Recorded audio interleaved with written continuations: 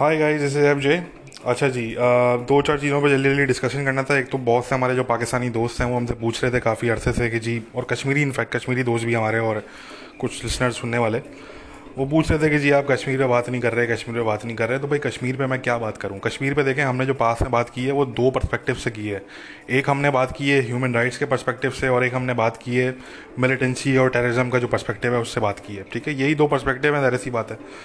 तो अब जहाँ तक जियो पोलिटिकल पर्सपेक्टिव है उस पर हम इसलिए बात नहीं करते क्योंकि वो जो हम बात रियलिटी बेस्ड बात करते हैं वो लोगों को समझ नहीं आती।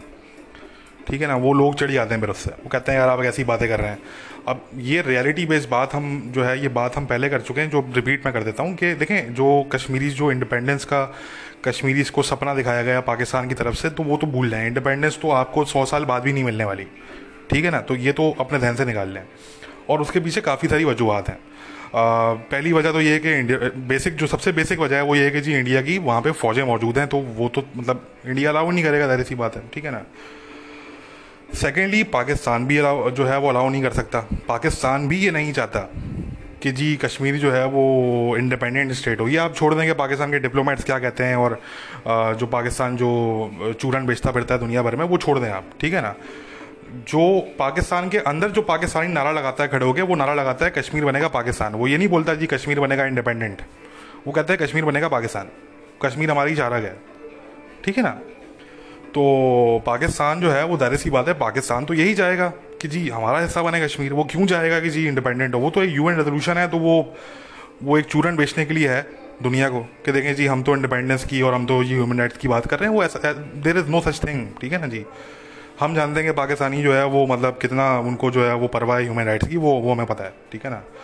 यही पाकिस्तानी जो है ये बलूचिस्तान पे चुप होते हैं। ठीक है। या और जो पाकिस्तान में जो ह्यूमन राइट्स होते हैं तो उस पर ये बिल्कुल खामोश होते हैं, बल्कि जो उस पर बात करने वाले लोग होते हैं उनको ये लोग ट्रेटर्स बोलते हैं। ठीक है ना जी। तो हम जानते हैं कि यार कितना इन लोगों को जो है वो ह्यूमन राइट्स की कितनी परवाह है। We know that. ठीक है। तो नहीं, ये बात नहीं है। बात यह है कि भाई पाकिस्तान भी अलाउ नहीं करेगा, पाकिस्तान के मफाद में भी नहीं है इंडिपेंडेंस कश्मीर की, और ना ही इंडिया के मफाद में सीधे अल्फाज में। ठीक है। थर्ड फैक्टर जो लोग अक्सर रियलाइज़ नहीं करते वो ये है कि दुनिया के मफाद में भी नहीं है। छोड़ दें पाकिस्तान इंडिया को आप। ठीक है ना जी। Forget about Pakistan India. जो इंटरनेशनल कम्युनिटी है उनके मफाद में भी नहीं है। चाहे वो चाइना हो, चाहे वो रशिया हो, चाहे वो अमेरिका हो, जितने बड़े मुल्क हैं वो भी कभी नहीं चाहेंगे कि कश्मीर जो है वो इंडिपेंडेंट स्टेट बने। उसकी वजह है सिंपल, क्योंकि कश्मीर अगर इंडिपेंडेंट स्टेट, लेट सपोज एक हाइपोथेटिकल सिनेरियो में हम इमेजिन कर लेते हैं कि जी कश्मीर जो है वो इंडिपेंडेंट स्टेट बनने जा रहा है। कश्मीर का निज़ाम जो है वो क्या होगा जी, मुझे कोई ये बता दे। कश्मीर का सिस्टम क्या होगा। इस्लामिक स्टेट बनेगा। There can never be another Islamic state, simple. ठीक है, इसको समझ लें। इंटरनेशनल कम्युनिटी इस पर बिल्कुल क्लियर है, चाहे वो चाइना हो, चाहे वो रशिया हो, चाहे वो अमेरिका हो, बिल्कुल क्लियर है। और बहुत से इनफैक्ट मुस्लिम ममालिक भी इसमें बड़ा क्लियर है। They don't want another Islamic state on this map. ठीक है, वर्ल्ड मैप। तो अगर आप, और ये तो हमें पता है कि कश्मीर के अंदर जो है वो बड़ा रेडिकलिज्म है। ठीक है ना। कश्मीरी जो है वो यूके के कश्मीर छोड़ दें आप, वो जो आज़ाद कश्मीर के कश्मीरी हैं, जो जम्मू कश्मीर के कश्मीरी हैं, उनको छोड़ दें। यूके में जो कश्मीरी हैं वो भाई बहुत रेडिकल हैं। They are extremely radical people. ठीक है जी। तो कहने का मकसद कि हम जानते हैं कि यार कितना रेडिकलिज्म जो है वो कश्मीरीज में अनफॉर्चुनेटली आ चुका है। ठीक है। अब ज़रा उनकी रियलिटीज़ डिफरेंट है, वो वहाँ पे एक एक्टिव कॉन्फ्लिक्ट चल रहा है, और इंडिया की जो गवर्नमेंट है, इंडिया की जो सरकार है, इंडियन फोर्सेज हैं, उनकी भी कोई कम कारस्तानियाँ नहीं है। ठीक है। उन्होंने भी कोई कसर नहीं छोड़ी अपनी तरफ से। तो वो ज़ाहिर सी बात है, वो एक चीज़ है। मगर जो मतलब कहने का मकसद, जो कश्मीरियों में जो रेडिकलाइजेशन है उसकी जो रियलिटी है उसको हमें अलग से एनालाइज करना पड़ेगा। इसको हम उस रेडिकलाइजेशन के साथ मिक्सअप नहीं कर सकते जो हम और खित्तों में देखते हैं। ठीक है ना। तो we have to analyse that separately. But radicalisation तो है, तो रेडिकलाइजेशन है इसका मतलब सेकुलर तो नहीं होंगे। अगर एक हाइपोथेटिकल सिनेरियो में अगर कश्मीरी स्टेट इंडिपेंडेंट होता है तो दे वोंट बी सेकुलर। वो ये तो नहीं बोलेंगे जी हम सेकुलर सिस्टम जो है वो बनाएंगे। In fact they will make sure कि it's the system is Islamic, क्योंकि बराबर में सेकुलर इंडिया है। आप एक सेकुलर मुल्क से जो है वो इंडिपेंडेंस लेंगे तो आप सेकुलर मुल्क तो नहीं बनाएंगे ना, आप बनाएंगे इस्लामिक स्टेट। ठीक है जी। That's what you are going to create if you are allowed to. तो नहीं, ये तो भाई नहीं होने वाला, और ये मैं नहीं कह रहा, मेरी ख्वाहिश नहीं, मैं तो चाहता हूँ भाई बन जाए। मसला ये है कि इंटरनेशनल कम्युनिटी जो है they are very clear about this, ठीक है। चाइना का भी जो है वो सिर्फ कहने के हद तक है, इंडिया को परेशान करने के लिए चाइना जो है वो पाकिस्तान का साथ देता है इस मामले में, वरना चाइना इस्लामिक रेडिकलाइजेशन को लेके बहुत क्लियर है, they are very clear. In fact जो चाइना जिस किस्म की पॉलिसीज फॉलो कर रहा है उसको तो मैं भी कंडेम करता हूँ, ठीक है ना। उसको तो जितने काउंटर टेररिज्म की दुनिया के लोग हैं वो सभी कंडेम करते हैं, क्योंकि वो बड़े एक्सट्रीम लेवल पे जाके जो है वो रेडिकलाइजेशन को काउंटर कर रहे हैं। मतलब काउंटर भी क्या कर रहे हैं, वो पूरी मुस्लिम कम्युनिटी को ही टारगेट कर रहे हैं बेसिकली, ठीक है ना। तो एनीवे हम चाइना की यहाँ पे बात नहीं कर रहे, सिर्फ पॉइंट बताने का मकसद भाई ये है कि इस्लामिक स्टेट अगर आप बनाने की कोशिश करेंगे तो ये तो भूल जाएं आप, ठीक है जी। इंटरनेशनल कम्युनिटी इस पर बिल्कुल क्लियर है। तो ये रियलिटीज़ हैं, ठीक है जी। अच्छा, अब पाकिस्तान, अच्छा देखिए कश्मीर का इशू वैसे भी क्लोज हो चुका है, ठीक है। कश्मीर का इशू मैं वैसे ही बताऊं कि वो व्हेन इंडियंस से कि जी कश्मीर का इशू हमने बंद कर दिया है, तो they are actually right about that, ठीक है, they are actually right about that. तो कश्मीर का इशू जो है वो वैसे भी क्लोज हो गया है, पहले भी कश्मीर में किसी को इंटरेस्ट नहीं था और अब तो वैसे भी किसी को इंटरेस्ट नहीं है। अब तो जो बात करते हैं वो ह्यूमन राइट्स की बात करते हैं, ठीक है। कोई जो है वो ये नहीं बोलता, चाहे वो अमेरिका हो चाहे वो कोई ह्यूमन राइट्स ऑर्गेनाइजेशन हो, वो ये नहीं कहते कि जी इसमें कोई रेफरेंडम करवाओ या इसमें जो है वो जी UN रेजोल्यूशन जो है वो इम्प्लीमेंट करो या ये करो, बिकॉज दे नो कि यार ये रियलिस्टिक बात ही नहीं है, ये हो ही नहीं सकता, ठीक है ना जी। तो इसलिए कोई भी अब ये बात नहीं करता, जो भी बात लोग करते हैं तो वो जो वेस्ट में लोग बात करते हैं वो ह्यूमन राइट्स पे ही बात करते हैं, दैट्स इट, ठीक है ना जी। तो वो तो हम भी करते हैं, हम भी शुरू से कर रहे हैं, तो उसमें तो कोई मसला नहीं है, ठीक है ना। मगर हाँ, ये जो बात है कि जी कश्मीर लेके रहेंगे और ये करेंगे, ये तो बस कहने की बात है, ठीक है। ये पाकिस्तान के जो चंद फारिग लोग हैं जो गवर्नमेंट के पेरोल पे, ISPR के पेरोल पे वो बात करते हैं, वो उनको आप करने दें, उनका फारिग काम वो यही है। मतलब वो और कुछ बात उनसे आप एक्सपेक्ट भी नहीं कर सकते, उनको यही 2-4 बातें करना आती हैं, वो और किसी टॉपिक पे वो बात खड़े होकर कर भी नहीं सकते, कहने का मकसद, ठीक है ना। तो वो उनको आप करने दें, वो सिर्फ रेटरिक की हद तक है, वो सिर्फ नैरेटिव की हद तक है, दैट्स इट, ठीक है। उससे ना ही इंडिया पे कोई फ़र्क पड़ रहा है, ना ही उससे कश्मीरीज की जो कंडीशन है उस पर कोई फ़र्क पड़ रहा है, ठीक है। और इंटरनेशनल कम्युनिटी को तो टके का फ़र्क नहीं पड़ता, ठीक है, बोलते रहें। अच्छा जी, तो इसलिए हम कश्मीर पे बात नहीं करते, ठीक है। जो बात कर रहे हैं भाई वो करते रहें। मेरा तो या तो मेरा टॉपिक होगा मिलिटेंसी, ठीक है, या मैं ह्यूमन राइट्स से बात करूँगा, तो वो हम बहुत दफ़ा कर चुके हैं, इसलिए we have moved on to other topics, ठीक है।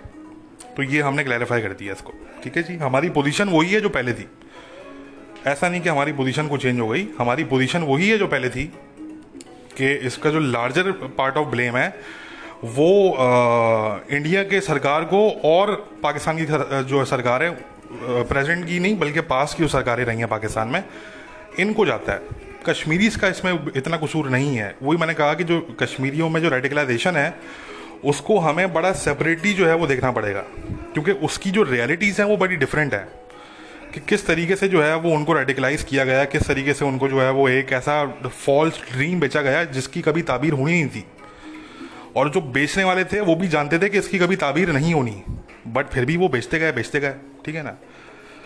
तो एनीवे उसकी डिफरेंट रियलिटी है, हम इतनी गहराई में नहीं जाएंगे, ठीक है। अच्छा जी, अब ज़रा सी बात कर लेते हैं पाकिस्तान की in the perspective of France. जो फ्रांस में जो है ये जो जिहादी एक्सट्रीमिस्ट था, पहले तो ये पाकिस्तानी, माशाल्लाह से हमारे जो पाकिस्तानी भाई हैं वो तो किसी से पीछे है नहीं, ज़रा सी बात है। दुनिया में कहीं भी जो है वो आप देख लें, किसी भी मुल्क की आप जो है वो टेररिज्म की तारीख आप उठा के देख लें कि यार कितने अटैक्स हुए हैं इस मुल्क में आज तक, इस्लाम के नाम पे, जिहाद के नाम पे, उनमें कोई ना कोई पाकिस्तानी तो आपको ज़रूर मिलेगा, ठीक है ना जी। मतलब 50 अटैक हुए होंगे तो 50 में से कोई 1-2 अटैक लाजमी पाकिस्तानी कोई इसमें इन्वॉल्वमेंट होगी, ठीक है ना। तो पहला जो था वो पाकिस्तानी जो था उसने जो है वो स्टैबिंग की, ठीक है, चार्ली हेब्दो के पुराने ऑफिस के बाहर, ठीक है जी। उसके बाद जो है वो फिर सैमुअल पैटी जो टीचर था बेचारा, उसको जो है वो ज़िबा कर दिया, उसकी गर्दन जो है वो कम्प्लीटली उड़ा दी उसकी बॉडी से, ठीक है जी। वो बंदा चेचन था, ठीक है, जिसने ये हरकत की, वो भी 18 साल का था। अच्छा, तो अब पाकिस्तानी बहुत से जो हैं, और इसमें मज़े की बात पाकिस्तान के जो हैं वो कुछ ऐसे कमेंटेटर्स भी हैं जो डिफेंस के इशू पे बात करते हैं, जो फॉरेन पॉलिसी के इशू पे बात करते हैं। मैं तो उनको देख रहा था, मैं उनको सुन रहा था, और मतलब माई जॉ ड्रॉप्ड। तो इन लोगों की मैं बात सुन रहा था, और इन लोगों का, अच्छा ये जो लोग हैं इनका ये कहना ये है कि जी पाकिस्तान को चाहिए कि जी फ्रांस का जो एम्बेसडर है पाकिस्तान में उसको प्रोटेस्ट करें लाके बुला के। कुछ तो कह रहे थे कि उसको निकाल लें पाकिस्तान से, और कुछ ये कह रहे थे कि जी जो पाकिस्तान का एम्बेसडर फ्रांस में है उसको बुला लें, ठीक है ना। तो भाई मैं इस पर ये बोलूँगा कि पहली फुर्सत में करें, ठीक है, पहली फुर्सत में करें ये काम तो, ठीक है जी।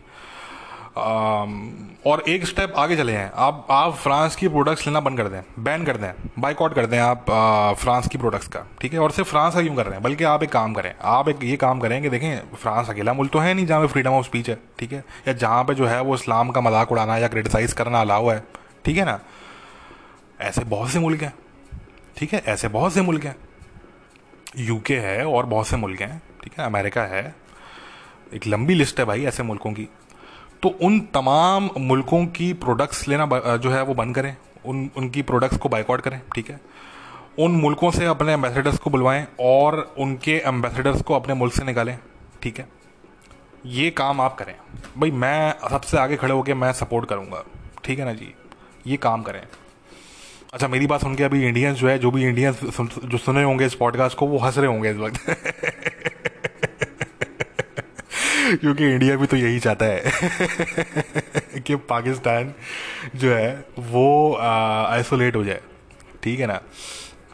तो अब मुझे नहीं पता, ये तो खैर जो मैंने बात की कि मैं सपोर्ट करता हूँ इस सारी चीज़ को, ये तो मैंने सार्केस्टिकली बात की। हाँ, जो बुद्धू किस्म के लोग सुनने वाले हैं उनके लिए बता रहा हूँ भाई, क्योंकि लोग अक्सर जो है वो सार्केज़म, स्पेशली साउथ एशियंस, उनको फ़र्क नहीं पता होता सार्केज़म में और सच में, ठीक है ना। मुझसे कोई पता नहीं, आज से कोई 10 साल पहले किसी ने ट्विटर पे पूछा था कि जी आप यहूदी हैं, मैंने बोला जी यहूदी हूँ, तो वो ट्वीट किसी ने निकाल ली, अभी एक साल 1.5 साल की पहले की बात है, और वो रूमर फैला दी कि जी ये बंदा तो यहूदी है, ठीक है मतलब इन लोगों को सार्केज़म और सच में जो है वो फ़र्क नहीं पता, ठीक है। तो इसलिए बता रहा हूँ कि भाई सार्केज़म मैं ये बात कर रहा हूँ, बट कहने का मकसद भाई मैं नहीं जानता कि ये जो लोग बात कर रहे हैं इसमें, क्योंकि कुछ पाकिस्तान के डिफेंस के भी लोग हैं जो डिफेंस के इशूज़ से बात करते हैं, कुछ जो है वो फॉरेन पॉलिसी के लोग हैं XYZ। तो मुझे नहीं पता कि ये इंडिया के लिए काम कर रहे हैं, इंडिया के पेरोल पे हैं, इंडिया की लॉबी का हिस्सा है, क्या है कि ये बिल्कुल वही बात कर रहे हैं जो इंडिया चाहता है कि जी पाकिस्तान आइसोलेट हो जाए। और ये बात हम भी कह चुके हैं 10 दफ़ा पहले कि देखें पाकिस्तान को नुकसान पहुँचाने के लिए किसी इंडिया की, किसी इंडियन की, किसी मोसाद की, यहूदी की, किसी इसराइली की, किसी कादियानी की, किसी की ज़रूरत नहीं है। कोई CIA, मोसाद, KGB और दुनिया की कोई भी इंटेलिजेंस एजेंसी का नाम ले लें यहाँ पे आप, ठीक है ना, उसकी ज़रूरत नहीं है। उससे तो पाकिस्तान ने, उनसे तो निपट लिया पाकिस्तान ने। आप इमेजिन करें ना कि पाकिस्तानी फ़ौज ने और ISI ने जो है वो, मतलब सलूट करना बनता है इनको। कुछ भी है, आप इनको क्रिटिसाइज़ करें कुछ भी है, मगर इनको सलूट करना बनता है इस बात पे कि जिस वक्त दर्जनों के हिसाब से पाकिस्तान में एजेंसीज़ काम कर रही थी, फॉरेन इंटेलिजेंस एजेंसीज़, और ये बात मैं कर रहा हूँ मिस्टर मुशर्रफ के टाइम की और उसके बाद के टाइम की कुछ। तो जो पाकिस्तान की एजेंसी थी ISI और जो पाकिस्तान की आर्मी थी, उन्होंने मुकाबला किया और उन्होंने शिकस्त दी। आप इमेजिन करें कि ऐसी मिसाल मेरा नहीं ख्याल कि किसी और जो है वो मुल्क में जो है वो आपको मिलेगी, कि मुल्क भी जो है वो साबुत रहा, यानी कि इंटैक्ट रहा, वो मतलब कोई उसके टुकड़े नहीं हुए, ठीक है, और सरवाइव कर लिया आपने। आपने उस टाइम पीरियड को सरवाइव कर लिया, जितनी फॉरेन इंटेलिजेंस एजेंसीज उस टाइम पे काम कर रही थी, तो वो उन सब का जो है वो आपने उन सबको बेसिकली डिफीट कर दिया आपने। तो बिल्कुल इस पर सलूट करना बनता है, ठीक है। अब इस पर इंडियंस बोलेंगे कि जी मैं तो ऐसा एजेंट हूँ, क्योंकि वो 5-6 दिन से जो है ना वो कुछ इंडियन अकाउंट्स हैं वो दोबारा स्टार्ट हो गए हैं। हालांकि मैं तो मीडिया में बात भी नहीं करता, मगर वो मुझे ऐसा एजेंट ISI एजेंट बोलते रहते हैं। तो नहीं भाई, ISI एजेंट होने की से बात नहीं है, हम एक्सेप्ट करते हैं, जहाँ क्रेडिट देना बनता है वहाँ पर हम देते हैं, ठीक है। तो ये बात माननी पड़ेगी हमें। तो इसलिए हम ये बात करते हैं कि वो तो छोड़ दें, किसी मोसाद की, कोई CIA की, कोई रॉ की कोई ज़रूरत ही नहीं है पाकिस्तान को। पाकिस्तान की जो एजेंसी है ISI और जो पाकिस्तान की आर्मी है, they are more than capable of defeating them and tackling them, ठीक है जी। ये तो आप अपने जहन से बिल्कुल, इसमें आप इसको अपने जहन में बिठा लें आप। असल प्रॉब्लम है पाकिस्तानी, ठीक है ना जी, असल प्रॉब्लम पाकिस्तानी है। ये जो पाकिस्तानी हैं, जो खपती किस्म के हैं, और they are so much overdosed on religion, वो मज़हब के नाम पे इतना ओवरडोज हो चुके हैं, वो इतने साइकोटिक हो चुके हैं, ठीक है ना, कि उनकी अब ट्रीटमेंट भी पॉसिबल नहीं है, उनकी मेंटल ट्रीटमेंट भी नहीं हो सकती अब, ठीक है ना जी। ये बीमारी है, ये नफ्सियाती, बगैर तौर पे नफ्सियाती बीमारी है ये इसको आप मजाक में ना लें। ये इन लोगों से मैं इसलिए जो है वो मैं काउंटर एक्सट्रीमिज्म में मैं इसलिए आया क्योंकि जब मैंने रियलाइज़ किया कि नहीं यार ये तो नफसियाती तौर पर बीमार लोग हैं, इनको तो सही करने की ज़रूरत है। कुछ सही हो भी जाते हैं, बहुत से सही नहीं होते, बट अटैम्प्ट करना जो है वो ज़रूरी है। अगर 10 में से आपने 2 को भी सही कर दिया तो मैं समझता हूँ कि यू हैव अचीव्ड समथिंग, ठीक है ना। एटलीस्ट 2 लोगों का फ्यूचर आपने बचा लिया तबाह होने से।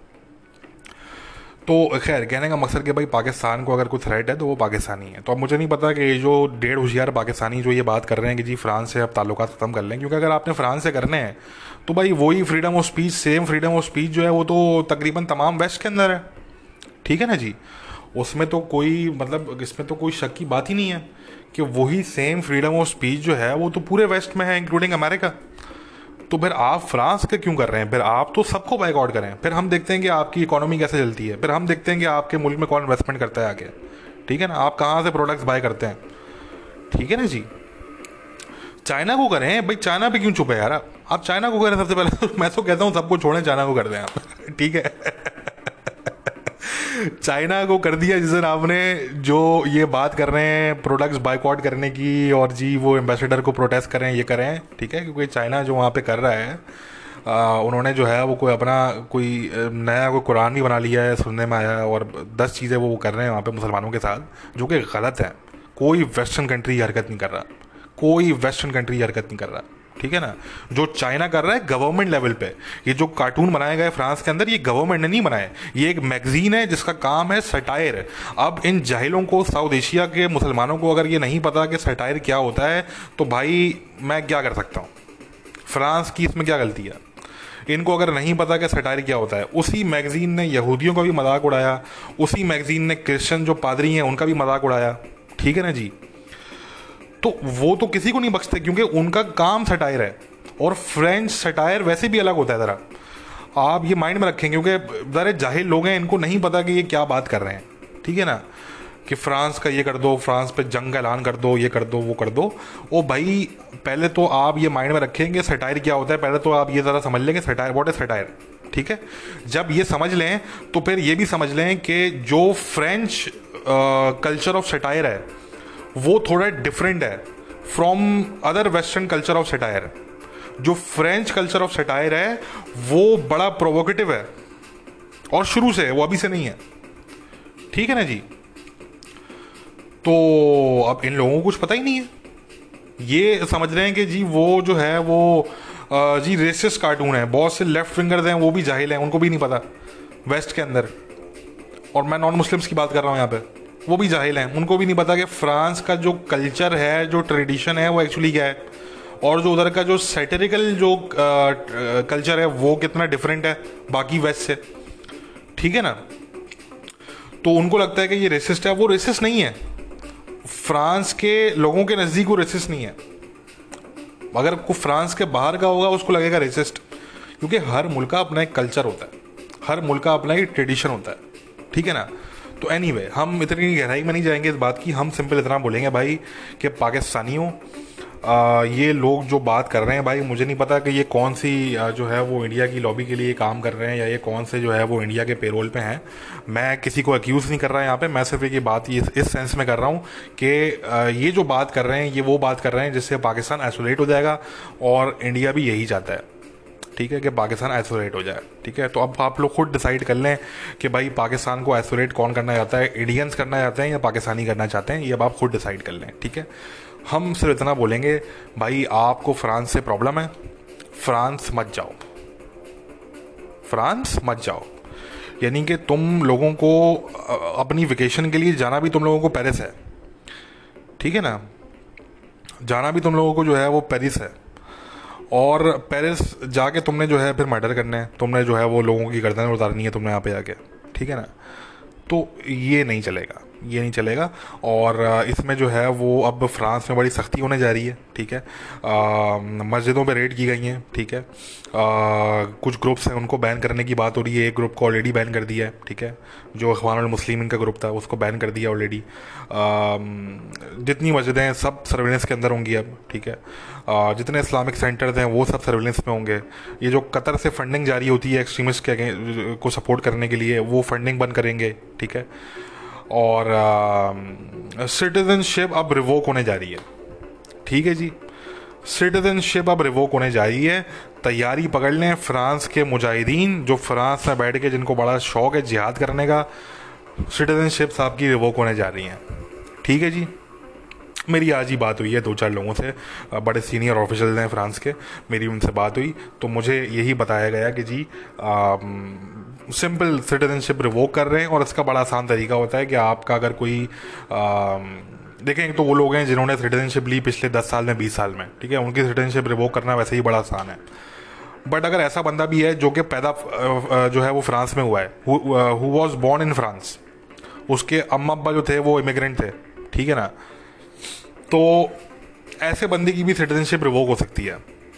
करना सिर्फ क्या है आपने, फ्रांस जो करेगा या और कुछ और मुल्क भी हैं जो बहरहाल इस तरह का कर सकते हैं फ्यूचर में, तो करना आपने क्या है, सिंपल देखें, दुनिया में इतने मुल्क हैं, कुछ तो ऐसे मुल्क हैं जो कि आइलैंड की फॉर्म में हैं, जो कि जजीरे हैं, ठीक है, उन मुल्कों की कोई इकोनॉमी ख़ास नहीं है, उन मुल्कों के पास कोई ख़ास पैसा नहीं है, वो छोटे छोटे से मुल्क हैं, ठीक है, एरिया है उनके पास, मगर उनके पास पैसा नहीं है, उनको पैसा चाहिए होता है, हमेशा इन्वेस्टमेंट चाहिए होती है, ठीक है।